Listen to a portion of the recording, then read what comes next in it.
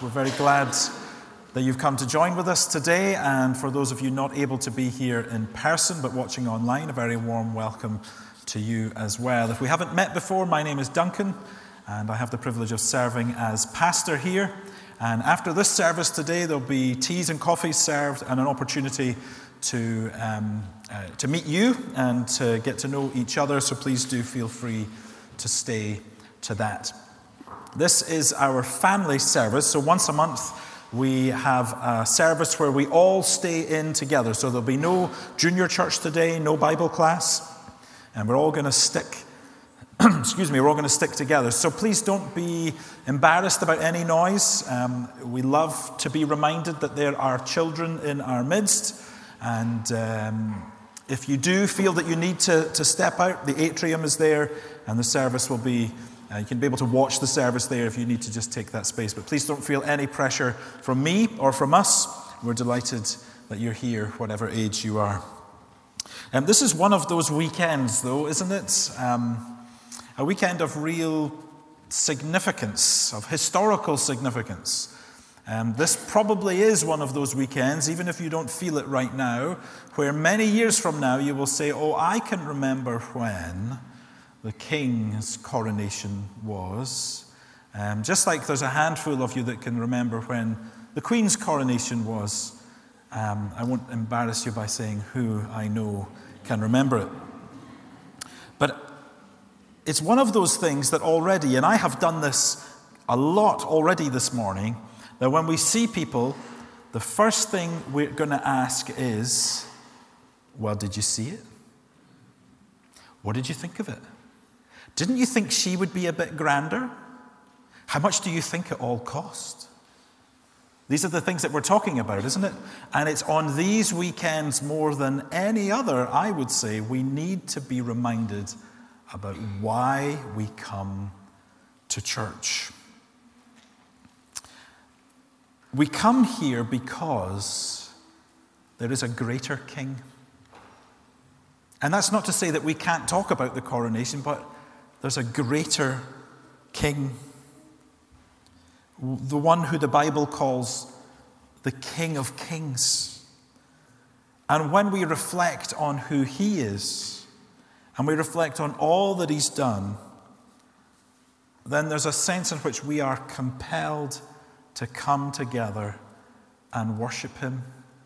We come here because Jesus is the King, the true King over all. The Apostle Paul reminded the church of how wonderful Jesus is when he prayed for them, that they might know the power of God that is at work in them.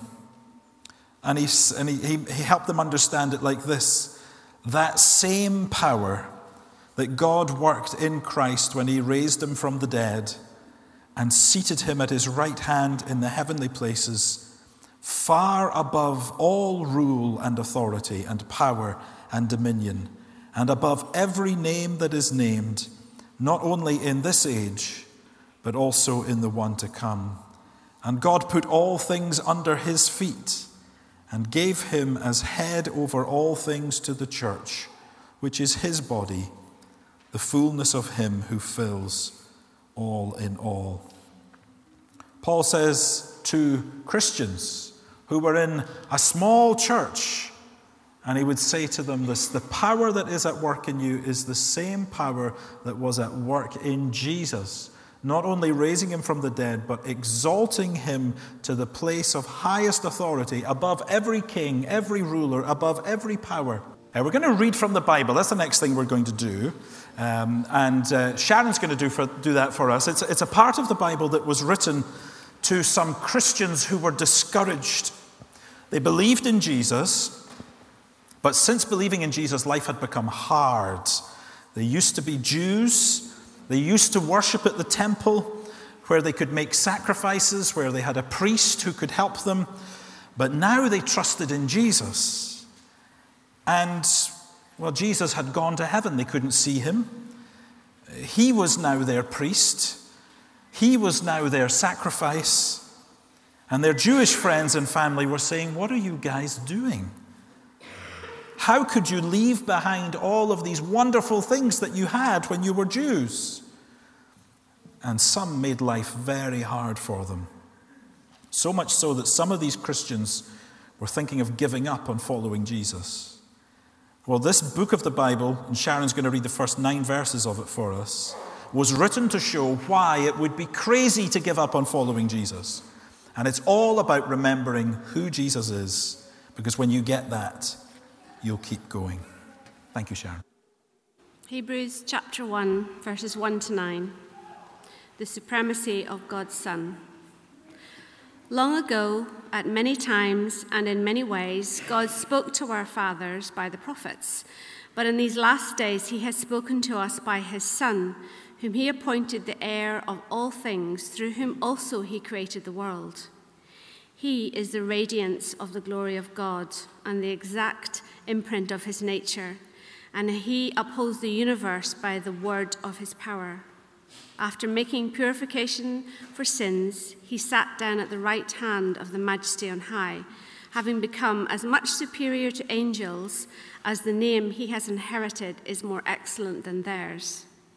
For to which of the angels did God ever say, "You are my son, today I have begotten you"? Or again, "I will be to him a father, and he shall be to me a son"? And again, when he brings the firstborn into the world, he says, "Let all God's angels worship him." Of the angels, he says, "He makes his angels winds and his ministers a flame of fire." But of the Son, he says, "Your throne, O God, is forever and ever. The scepter of uprightness is the scepter of your kingdom. You have loved righteousness and hated wickedness. Therefore God, your God, has anointed you with the oil of gladness beyond your companions." Thank you. Thank you. So, we have a king who has officially been crowned. King Charles III is officially in the job. Now, I got a question for you. Under 12s get the first chance to answer this one. What are King Charles's qualifications for the job? All right, what is it that means that he gets to be king? Yes. He was the oldest child of Queen Elizabeth. Exactly right. And, I'm not making any point here. That's his only qualification for the job. He is the oldest child of Queen Elizabeth. He's qualified because he's the son of the Queen. Well, the verses that we've just had read for us today tell us that we must never forget whose son Jesus is. We must never forget whose son he is. And it's explained to us in what seems like a strange way. Verses 1 to 3 of Hebrews chapter 1 tell us who Jesus is. And we're going to come back to those in just a moment. And then he makes this point. He says, he has become superior to the angels. He's better than the angels. And in the Bible, angels are important. You find them quite frequently in the Bible doing some important things. But here, they are important for helping us to understand who we are and where we fit. So I'm going to need 4 volunteers, preferably of varying heights. So I'll take any 4, to be honest with you, looking out at the crowd today. 4 volunteers, please. We're going to understand why angels are important in helping us to know. Yes, come on, Malachi. Come on, Sam, you're welcome. Yep. Any others? I need 2 more. You coming? Lovely. Come on up. Lovely. Good man. Come on. Come and join us. Right. Yes, come on up. Okay, so I need 4 volunteers because I've got 4 pieces of paper with 4 different words on them. All right, let me give you that one. You can have that one, Malachi. How about you take that one? And You take that one. Right, can you show everybody what your words are? All right, let me just whiz that round. So here we've got animals, humans, angels, and God. Okay, so broadly speaking, the Bible tells us that this is how everything you need to know is arranged. All right, there are these 4 different categories, but they are in height order. Okay, so one of them is right at the top, one of them is right at the bottom, and the other 2 fit somewhere in between. Okay, so what do you think, team? Which one of these 4 do you think goes at the top? I think you're right. Okay, so could you hold that one nice and high for us? Right. Nice and high. You're going to stretch that arm. Good lad. So God is at the top. And which of these 3 do you think is at the bottom then? What have we got? Angels, humans, or animals? What do you think? I think this one. You think angels are at the bottom? No, at the bottom, you meant. Oh. Yeah, right at the bottom. Which one do you think are right at the bottom? Humans? What do you think? It's animals, really. Yeah. We're going to go with animals. Right, can you come round here with animals over here? And, excuse me, Sam. Now, if you could go right down at the bottom there with animals, that's lovely. Perfect. Super. Okay, good, stop. Stay there, that's perfect. And you can move here. Why didn't I use the steps? Of course. All right. Which is higher, angels or humans? Angels is higher? Okay, well done. So you can stand in front here, and you go right into the middle there, Malachi. That's brilliant. Can you manage to pop onto that step there? Great. Right, what have we got? God, angels, humans, animals. Often, the Bible, a couple of times, the Bible will speak about human beings as being slightly lower than the angels. Okay, so God has made these remarkable beings called angels, and slightly lower than them are human beings. And human beings below them are animals, and of course right at the top is God who made it all. Now, this helps us to understand why does those verses that Sharon read for us say that Jesus is superior to the angels. Well, it tells us he's not just a human, he's not lower than the angels, he's not an angel, he's superior to the angels. So who is he? Hey, well done. It worked. Good. Thank you, team. I might need some help later on as well. Great stuff. Thank you. So, well done, team.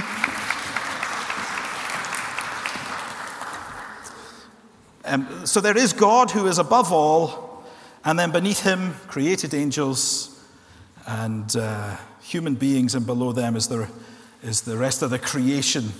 Jesus is not lower than the angels, he is superior to the angels. For a short time he was made lower than the angels, he became a human being, but he has been exalted superior to the angels, he is God. And the writer of this book explains it and says, well, to which of the angels did God ever say, "You are my son"? And there's what makes Jesus stand out. He is the unique Son of God. He is made of the same substance that God is. This is one of the ways that the Bible tells us that Jesus is God. And so then when we go back to those first 3 verses that Sharon read for us, we see that this is where the whole of this book starts, telling us that Jesus is God. Through Jesus, God has spoken, is what it says in verses 1 and 2. Through Jesus, God created the entire world. Through Jesus, the whole world is being held together. He uses his powerful words to do it. It says Jesus is the radiance of God's glory. He is the exact imprint of God's nature, which is another way of saying, if you want to see what God is like, then just look at Jesus. He is God who has come to us and represents God perfectly because he is God. And why? Verse 3, it says, he made purification for sins. Purification for sins. Purification means to wash something, to cleanse it completely. And here we're told that Jesus came to purify sins. The Bible tells us that we're all sinners. We are all guilty to one degree or another of ignoring or rejecting God in this world that he's created. And that stains us. That's the kind of language. It stains us. And it separates us from God. But God the Son has come as a man. He was made lower than the angels to make purification for sins. And he did that through his death on the cross. His perfect life as a human being, he laid it down in the place of sinners. And he has been raised from the dead. And the question is, whose sins? Whose sins are they talking about here? Not for his own, for as we read the life of Jesus, and the Bible repeatedly tells us that he was without sin. But he dies in the place of sinners, that they may be cleansed and purified. And having been raised from the dead, he's exalted higher than the angels. He's better than the angels. God himself has come to save us. One of the main ways that the writer of this book of the Bible, the book of Hebrews that we're thinking about, one of the main ways that he helps those who are reading it, including us, to understand who Jesus is by telling us what the Jewish Bible says, the Old Testament, this old part of our Bible, which was written hundreds of years before Jesus was even born. And I want you to notice that here we're being told that Jesus is the King who reigns forever. We've seen that he's the King who is a son, and we see that he is the King who reigns forever. And to make that point, he quotes from one of the Psalms, from Psalm 45, and Alan's going to pop those words up on the screen. Psalm 45. The Psalms are like the songbook of the Bible. That's where you find all the hymns that they used to sing, and still sing, thankfully. And just like the rest of the Bible, they point us to Jesus. And some of the Psalms do that more clearly than others, and this is one of them. It's a psalm about the coronation of a king. And even though it speaks about the King of Israel being crowned, there are parts of the psalm that go further, they go deeper, they use language that no normal king could fulfill. And here's what we're to understand. The words in verses 8 to 9 are God speaking to his Son. And what does he say to him? Your throne, O God, is forever and ever. The scepter of uprightness is the scepter of your kingdom. You have loved righteousness and hated wickedness. Therefore, God, your God, has anointed you with the oil of gladness beyond your companions. Now, you may spot that there are some words in those verses that were very prominent yesterday. And if you weren't paying attention yesterday, that's fine as well. This will still make sense, I hope. But we're going to need some volunteers to help us. So if you didn't volunteer last time and you saw how friendly I am up here and would like to volunteer this time, please do pop your hand up. We've got a very important job for somebody. Last chance then, it's Ben Brown. Come on, son. Welcome. There are room for other helpers as well. Now, I don't think you've got any idea how important this job is for you today, okay? Okay. In those verses up there are a few things that you need for a king or a queen. We've got jobs for everyone here, don't worry. And the first one is, anyone idea, if you look at those words up there, what's the first word that stands out that you need to have a king or a queen? Yes? Pardon? It does, but that's any words before that? We'll come to that one later. Yes, sir. Throne, your throne, O God, is forever and ever. Ben, this is for you. Here you go. Why don't you take a seat there? And I will take my appropriate place down here. Oh, hang on, I'm going to need some help. Don't desert us just yet. So, every king needs a throne. And God says to his son, your throne is forever and ever. Where is Jesus' throne? It's not in Jerusalem. His throne is in heaven. And in fact, earlier it said, he is at the right hand of the Father, the right hand of the Majesty on high. This is where Jesus reigns. He reigns in heaven. His throne is far greater than any throne on earth. It is one that will endure forever. Okay, any other words on there? Next word, perhaps, that stands out as something that you would need for a king or a queen to be crowned? Any ideas? Nora? Scepter. Would you like to present the scepter to our king for today? If you could just give that to this young man there. Thank you. The scepter. This one's not worth as much as the ones yesterday, but not worth nothing. The scepter tells us what kind of ruler the king is to be. What kind of scepter does Jesus have? The scepter of uprightness. This is the kind of king he is because this is the kind of person he is. You see that is developed a bit more in verse 9. You have loved righteousness and hated wickedness. This is the kind of rule that Jesus promises to extend. Would you mind to pop into that bag and see what else you can find? I think there's maybe one extra one in there which... Yeah, go with that one. That's just do you mind to crown the king? Would you be okay to do that? Thank you. This one's not in the verses, it's just for fun. Okay, and there's one more thing in there, is there? Could you thank you.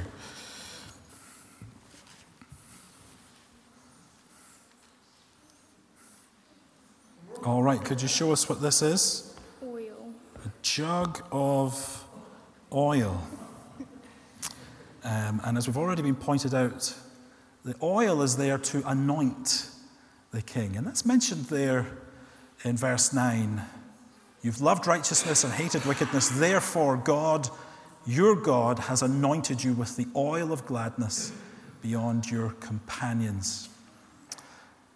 Anointing with oil is setting apart the king for the job. It is God's way of saying, this one is mine. There's a symbolism here of God even pouring out his Spirit, and I think there was a lot of talk about that in the ceremony yesterday. But especially for Jesus, the oil of gladness anointing him is the Spirit who sets him apart. Thank you. I don't think we've got any more in there, but thank you for your help. You can stay here for a second.